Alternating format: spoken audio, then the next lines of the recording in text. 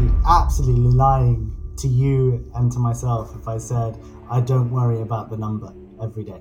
It's a lie to say that I don't. Hi there, me again. It would be great if you could hit the subscribe button below this video or wherever you're listening. It helps more than you think. It helps me get stuff done. Thanks a lot. Nasri, welcome to the Sound of Sales. Hi, Bram. Thank you. Thanks for having me on. How are you doing today? Good. We're in the last couple of weeks of Q2, so lots to get done with the team. But it's been an exciting couple of months so far, and still a lot to get done. But otherwise, very good. It's crazy how the year flies, right? I realized earlier today, like this is month 6 already. Yeah, I was saying in the car over the weekend with my wife, we're like, it's halfway through the year. Already halfway through the year. Where is 2022 gone? You know, by the time we know it, it'll be Halloween. We'll be doing Christmas, and then it's Happy New Year again into a brand new year. Wrap up and done. Absolutely. It does fly. Yeah, it's insane. It's insane. But at the same time, there's a lot happening within those months and weeks. But I feel like in sales, time flies. It's like quarter over quarter. It never ends. No, definitely.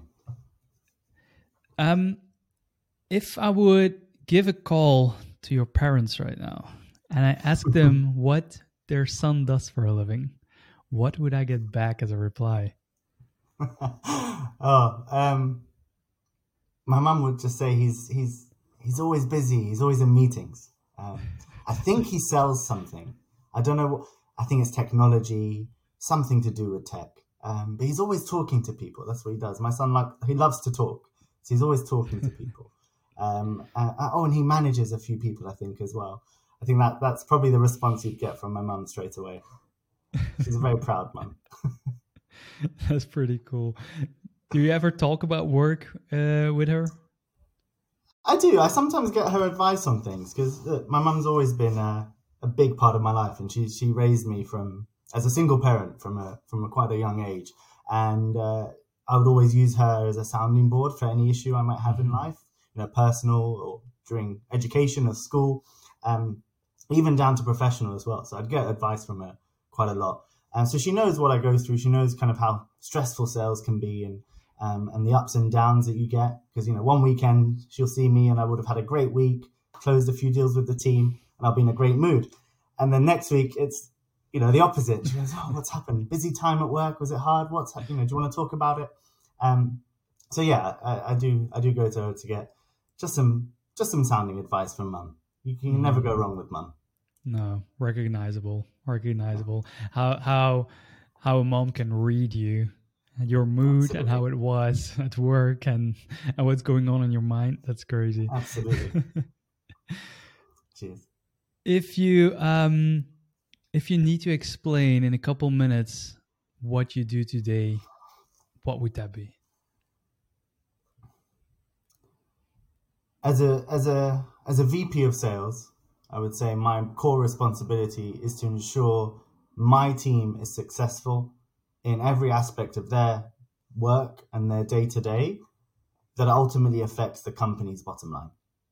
Right? So I take full responsibility for the performance of my team, for the way my team behave, the culture within it, the way they operate, their tenacity at times, their cautiousness at times. All of that is in my responsibility to ensure that I give them and enable them to have everything they need to excel and be successful in their job. Because if they're happy people selling, ultimately we'll be closing more deals, we'll be delivering the right value to our customers and beyond, and that affects the company's bottom line in the most impactful way you can see from any team in the business. So I think that was how I would describe my core responsibility.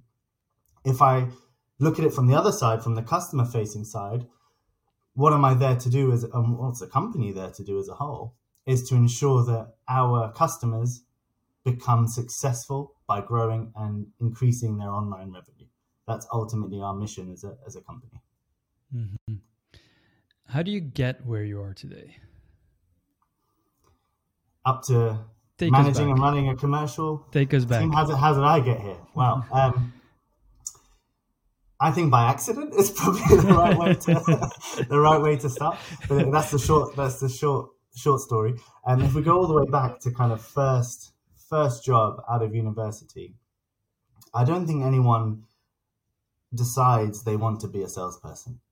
It's not like, back to mum, I go to mum and say, Mum, I'm going to be a doctor. I'm going to be a dentist. I'm going to go study finance and work in a bank. Those are the kind of roles that you go and tell your parents about. No one goes and says, Mum, I'm a salesperson. No one does that. It happens. But it happens, exactly.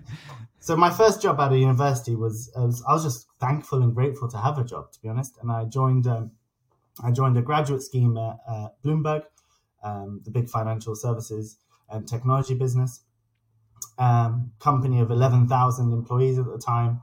And there's me, fresh-faced out of uni, coming into this graduate rotation, not having a clue about anything. And the rotation took you through the first aspect of learning the product and understanding the finance background and basically doing university again, but over 10 weeks. And you're meant to do that role for about 12 to 18 months or so. And within the first 6 or 7 months of being in that role, I started to work closely with one of the sales managers and supported them with some data, and they wanted some information and supporting one of their customer projects, and built a good relationship with that sales manager. And ultimately, he took me into his team 6-7 months into the role. And that was my first taste of being a junior sales associate. So at the time then, I was, booking meetings for some of the senior salespeople. So what was an SDR, but it was never called that at the time. Attending some meetings and shadowing, running some small sales cycles myself, until I got my own set of accounts that I was then working and progressing on. Did that for 4 years, learned a lot about the methodologies of sales, because it was a big, 2,000-3,000 salesperson team. So they were big on training and big on enablement. Mm-hmm. So you got a lot of that stuff. But I got sick of being in such a big team. I wanted to make a bit more of an impact. And I moved into the first on the ground kind of role in a startup that had been established for some time, but launching a new product. So it was a brand new product suite. And that was the first time I got a taste of what it meant to have product market fit. And looking back now, I realized the error that I made, or the mistake that I made. Because without product market fit and being that first salesperson, it's a skill set you either enjoy and want to help and develop, or it's something, if you don't have product market fit, you just can't be successful as a salesperson. Mm-hmm. And unfortunately for me, it was the latter. So I went in, we started booking meetings. We weren't clear on what the messaging should be, and it was changing every single time. When you're doing a demo, the talk track was changing, the value prop was changing, because you're adapting to what the prospect in front of you is saying. And you're trying to find the right messaging to use again and make it repeatable. So unfortunately, didn't close any sales in those first few months, but I actually got headhunted into another role. But looking back at that business, they're now doing very well. Most of the meetings that I had are actually now paying customers, 6 or 7 years later. So it did work out in the end, but just the wrong time for me to have joined them. In the role that I moved into, I was, again, the first kind of SaaS tech salesperson that they had hired, and really honed the sales skills and studied the methodology and worked under 2 very brilliant sales leaders and a CEO that helped me kind of grow into what I, look back and say was an enterprise account exec, and learning that whole skill set and learning the whole process of how to run a 6-figure, 7-figure deal, and was quite good at it in the end. That I got given a team to manage myself, and they were the junior ones coming through from university, first job hires, etc. And I learned how to start to nurture some talent and start to coach people into doing things the way that I do them, because look, it's working. It's a process that we can scale. Here's how you do it too. And then I did that for 4 years, moved on to another startup. You can tell I'm pretty addicted to startups now. Yeah. And that's where I got my first taste of sales management. But in probably the most difficult period ever, and this is back in the first months and summer of 2020 when we had the pandemic. And I was given the mandate of building and scaling a sales team from scratch, building the right processes and playbooks from scratch to ensure that the business was in a position to go and show its commercial momentum for its future fundraising rounds. And that's where I really learned to understand how to build out what is a growth engine, look at the components of each aspect that you need to think about, and deliver that in a scalable, repeatable, and predictable way, right? Those three magic words that every commercial team, every sales leader, every commercial CEO is looking for. How do I build a repeatable, predictable, and scalable process? And under some brilliant leadership and with the director of sales at the time and the CEO, we delivered that engine in effectively 2 quarters, which took us to the fundraising round that we wanted, and a team that was highly successful and building out a repeatable process. Mm-hmm. Then I went off to do it again where I am now. Again, a startup? You get? How could you tell? Yes, a Series A startup, again, en route to its next fundraise. Mm-hmm.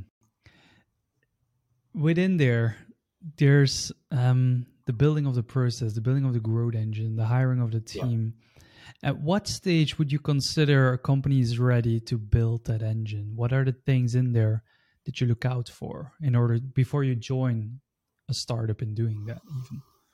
Yeah. I've learned now that it very much is that product market fit. And 2 ways of looking at product market fit. Right?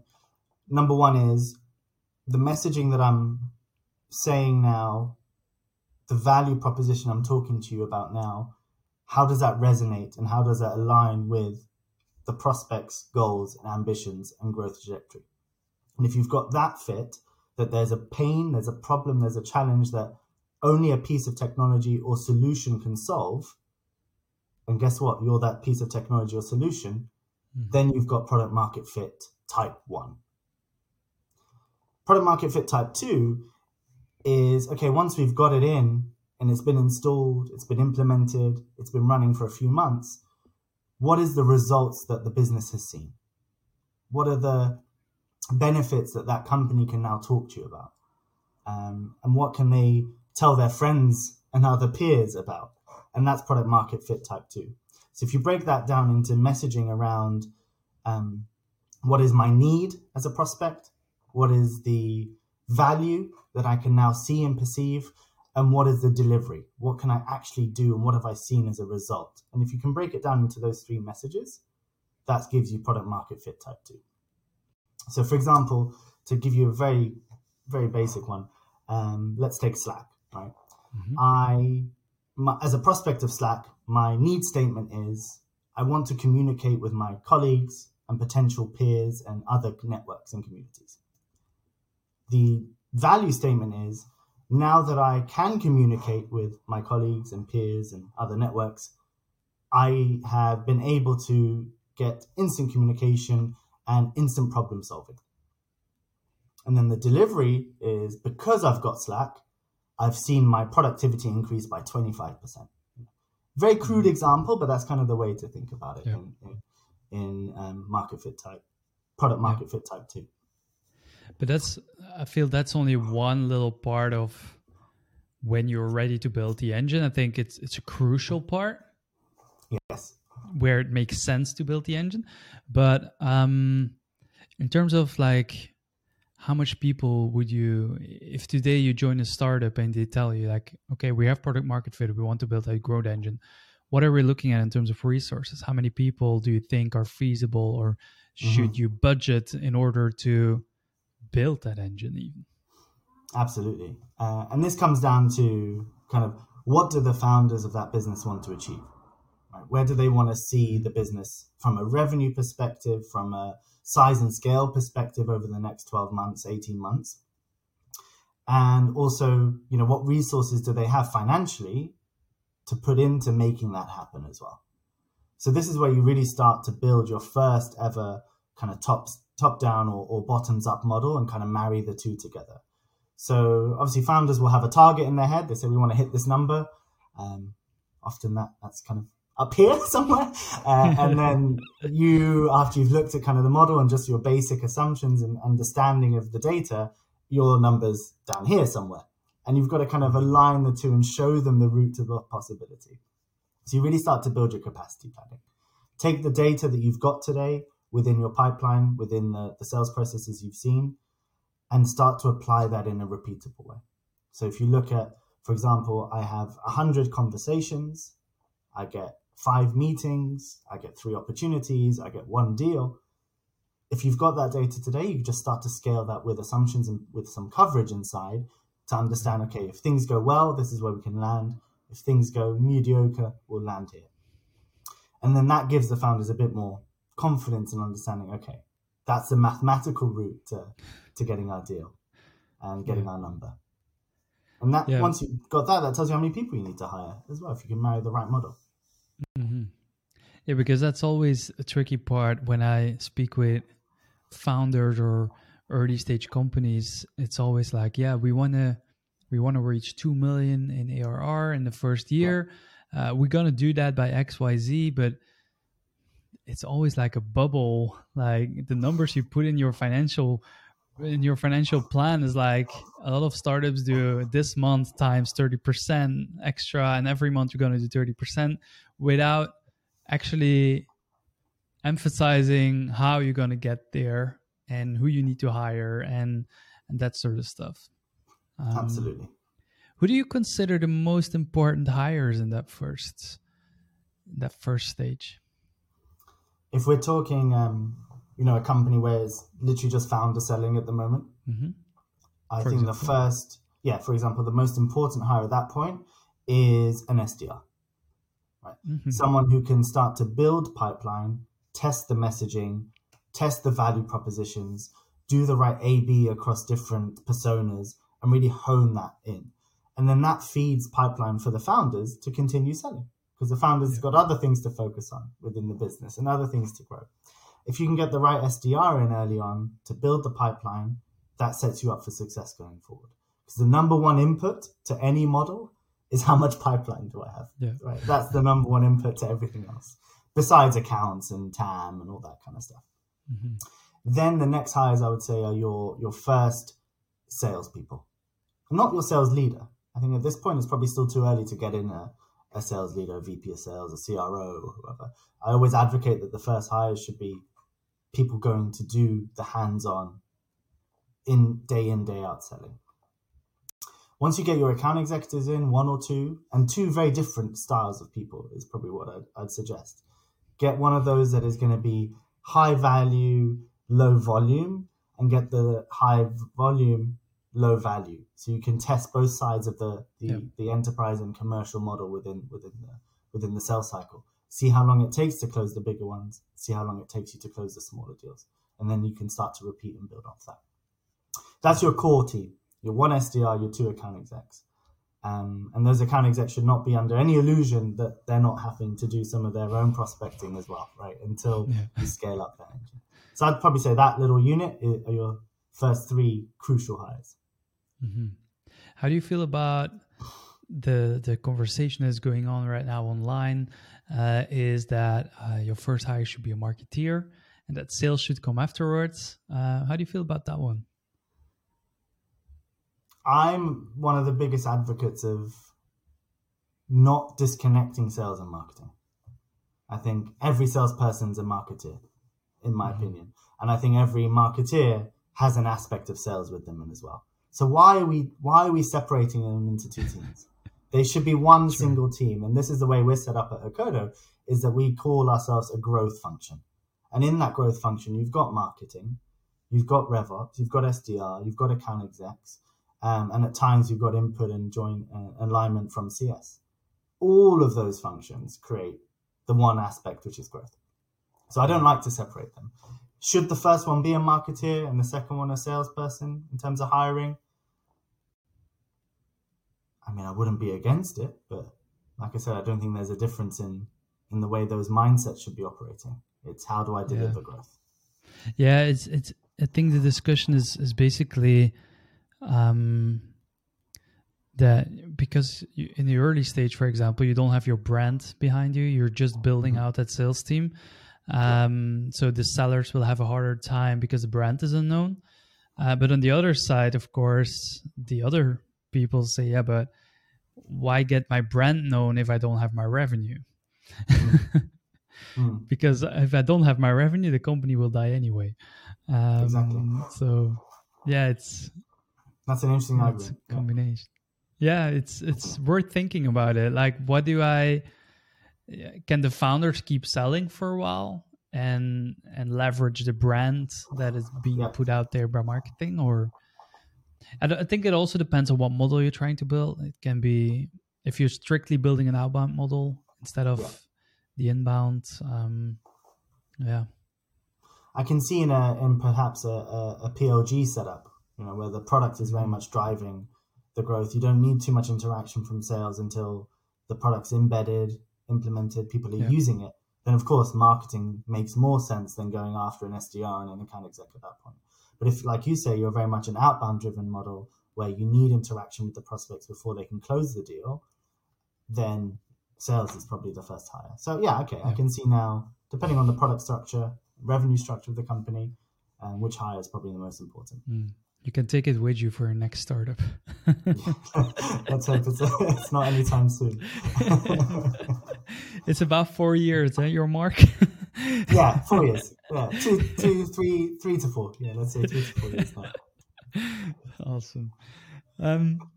What does it mean for you if you're building that organization, you're building that team? What does it mean for you to have a results-oriented culture? If I give you that word, what triggers that with you?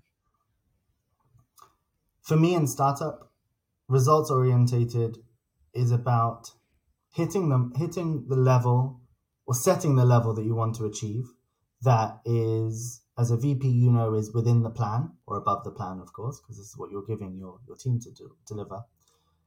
And then raising that bar every single time that you hit it.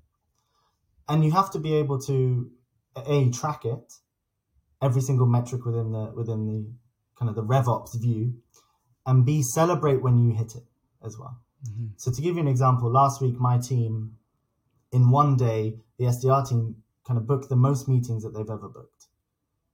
And no one knew it was the record. They just looked at the number. They said, hey, that's quite high. You've had a good day. And I said, you've had an amazing day because it's 1.5 times higher than you've ever done before. And the last time you went anywhere near this number was in February of Q1. I was like, oh, really? Wow. And then they all got really excited and boosted to say, wow, we've just broken a record. And the same goes to kind of deals. So, for example, we closed quite a large deal a couple of weeks ago, and it was, in fact, the biggest one we've done as a team. And now we know what that record is. So we've got a Notion page set up that sets every single record. So the biggest SQL, the biggest opportunity generated, most number in a day, and who owns each record. And then that drives kind of that results because everyone's looking at each other going, I'm going to knock you off the board. I'm going to put my name on the board instead of yours in a fun way, right? No one's being kind of aggressive in any way. It's healthy competition. But that gives us the results orientated view because everyone's subscribed and signed to the same plan, to the same objectives, and they know that it's a team that will deliver those numbers, not an individual. Mm-hmm. That's what it screams to me. How do you inspire your team to keep pushing that limit? Reminding them every single time that we have the opportunity. So for each kind of stand-up that we do, 3 times a week, and in the team meetings kind of once or twice a week, we sit and just set a state of the nation every time. Here's where we are today. Here's where we're trying to get to. And here's the route that I can see as your leader that gets us to there. Mm-hmm. And here are the actions each of you need to be doing to make sure we're on track and being able to get there. Are you aligned? Are you bought in? Yes, no. Any problems, speak up now. And that's kind of the view that everyone has because they know, okay, next time on Wednesday, we meet again. Naz is going to ask me where I am with these deals. He's going to tell me that these deals are making up the number. And if I don't have a good answer for him, he's going to, I'm going to let him down. I never shout at my team. I don't think that's the right thing to do. I never kind of get angry at them, but I constantly remind them that they're here for a reason. They're here to deliver on exceeding results every single time, and that I and every single one in the team believes in them as well, and we're here to do it together. And that's how I keep everyone kind of accountable for it. And if you look at yourself, what makes you inspired to be your best version? I'll kick myself if I don't. So I've got a very, for me personally, I've always had a view of every day I can be better. And I'm not just saying that. I know it's a very cliche thing to say, every day I'm going to be better. I don't go shouting about it. I just tell myself, I'll sit at the end of the day and say, okay, what did I achieve today? Okay, that was good. That wasn't so good. Jesus, Naz, what were you doing there? That was awful. I'd have those conversations with myself at the end of every single day and say, okay, well, tomorrow, if this arises again, this is how I'm going to tackle it. And I'm going to be better than the day prior. I'm going to be better than the month prior. I'm going to be better than the quarter prior. So always looking back and understanding where you've gone wrong, where things could have gone better, and look forward to understand, okay, what can I do differently next time it happens? How can I tackle this and make it an opportunity rather than having a risk on my back consistently? And that's how I strive to always drive and make my mindset tell me you can do better and you can achieve better every single time. Mm-hmm. Can be exhausting though. I can imagine. It's something that I always have in mind, reflecting on your day, reflecting on what's happening, what's good, what's less good. But every time that I think about it, I have to almost reflect that I didn't reflect because I forgot it or yes. I didn't. Is it something that is really structured with you? I don't know about you, but I get the best ideas just as I'm about to fall asleep. I'll be lying in bed, my eyes have closed, my mind is about to shut down, and it will go, hang on, Naz. I've got one more thing to ping you. And it will, boom. Okay, hey, that's a great idea. And I'll forget it. If I don't act on it at that point in time, I will forget it. So what I do at that point is I will send myself a Slack message and delay the send for the next morning. So that way, I've done it, it's sorted. I just go to sleep now. Recharge, relax, do what I need to do. Wake up in the morning, I'm at my desk, first hour that's free, that triggered, automated Slack message kicks in. This is what you were telling yourself last night. Here's how you wanted to act on it. Yeah. And then it's there for me, right? That's my way of structuring it. Mm-hmm. And if at any point during the day I feel like, hey, that wasn't that good, next time I need to do that better, or I think we're going to have a problem here with this aspect or that aspect, again, it's just drop it into a Slack message to myself. And that way, that's my way of recording and keeping my own notes. Some people keep a journal, they write things down with a pen and paper. I respond much better if I type it than if I write. So that's the way I do it. Yeah, I have my best ideas when I'm driving my car. I sometimes do audio notes, but sometimes I forget that I have an audio note. I might need to ping them to myself indeed. Yeah. Exactly. If I would call up one of your teammates right now and I asked him what's Naz good at, or what's he good at for you? What does he mean to you? What do you think they would say to me? I would hope and think that they would say my approach and ability to coaching with them. Okay. And I mean this from kind of an individual level. Like the team will know that if they get stuck on a deal or have a question that they're not quite sure on how to approach, or something's happened in their sales process that they've never seen before, they know they can come to me and we can kind of brainstorm it together. And we all as a team take coaching very seriously, and it's something that I've kind of tried to instill within the team and ensure that we take it seriously. And it's not always me that's doing it. And I can give you a bit of insight into kind of our approach and how we do that. So there's two aspects to it. So we've got our SDR kind of team coaching, which happens weekly. And then we've got our account exec coaching, which also happens weekly. And the way we do it is we use a call intelligence software, which kind of records our calls, records our meetings. And at the end of each week, we get one SDR or one account exec to nominate a call from the week that they want some coaching on. And we put them in the hot seat. And they volunteered for this. We never pick anyone, just putting it out there. They volunteer the call. And then we'll get into the coaching session. And the first thing we'll do is split up into two groups. Half of the group will be doing constructive kind of development areas in terms of where we could do better in the call.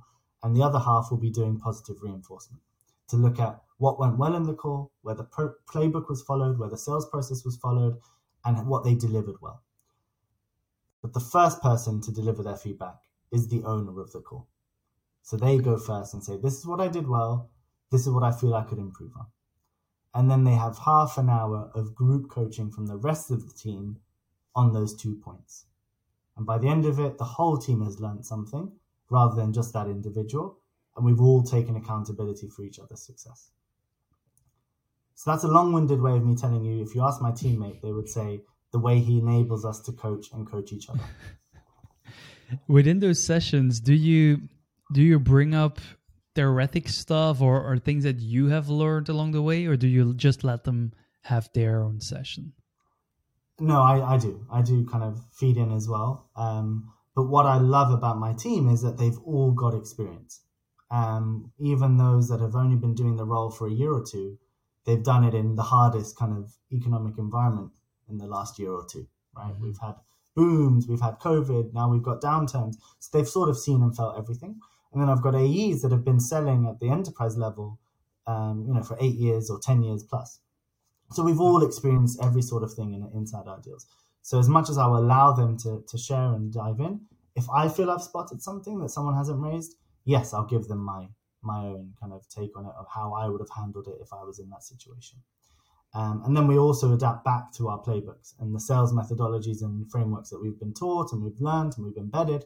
We always go back to that and make sure, A, we followed it, and B, is our process and methodology still relevant?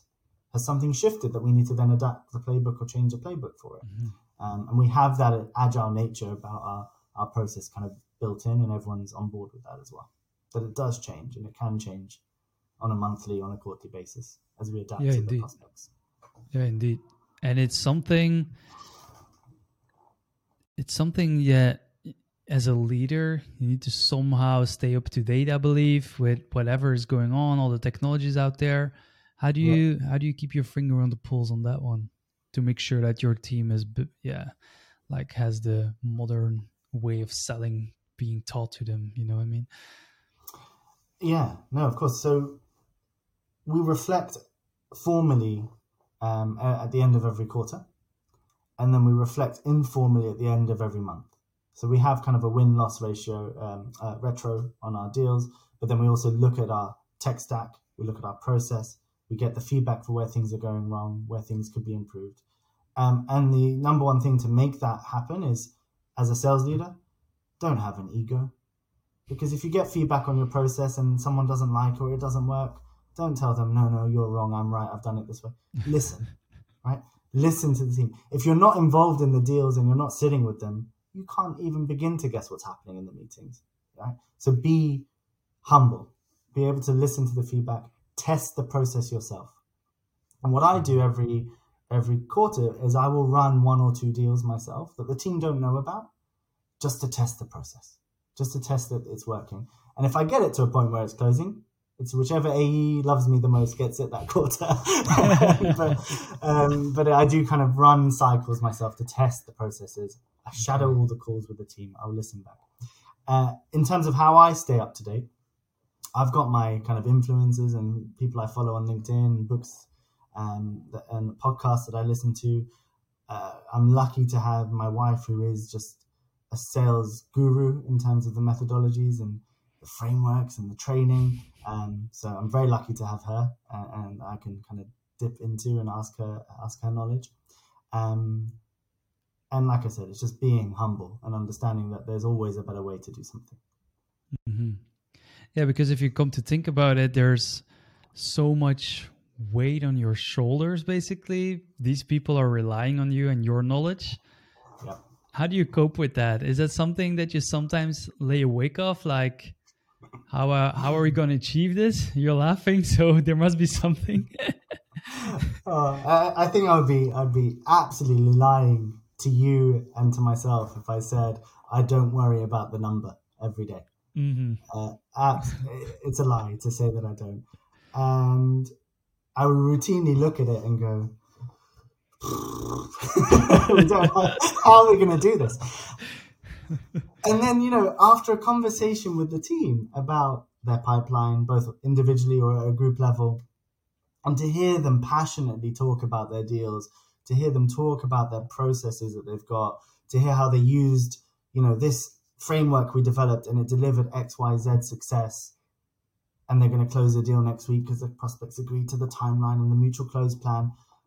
That gives you the confidence to see that a process you've developed is being adopted in the first place, like people are using it, and B, it's delivering the results you expected it to deliver.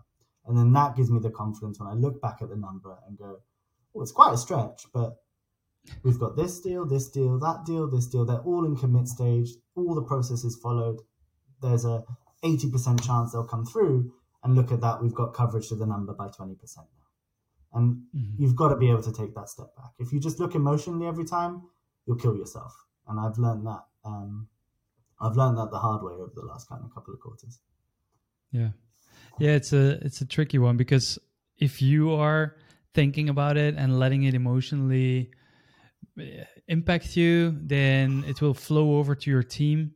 They will start to feel it as well, and they will get demotivated as well. And then, you probably won't hit that quota, and then everything goes loose.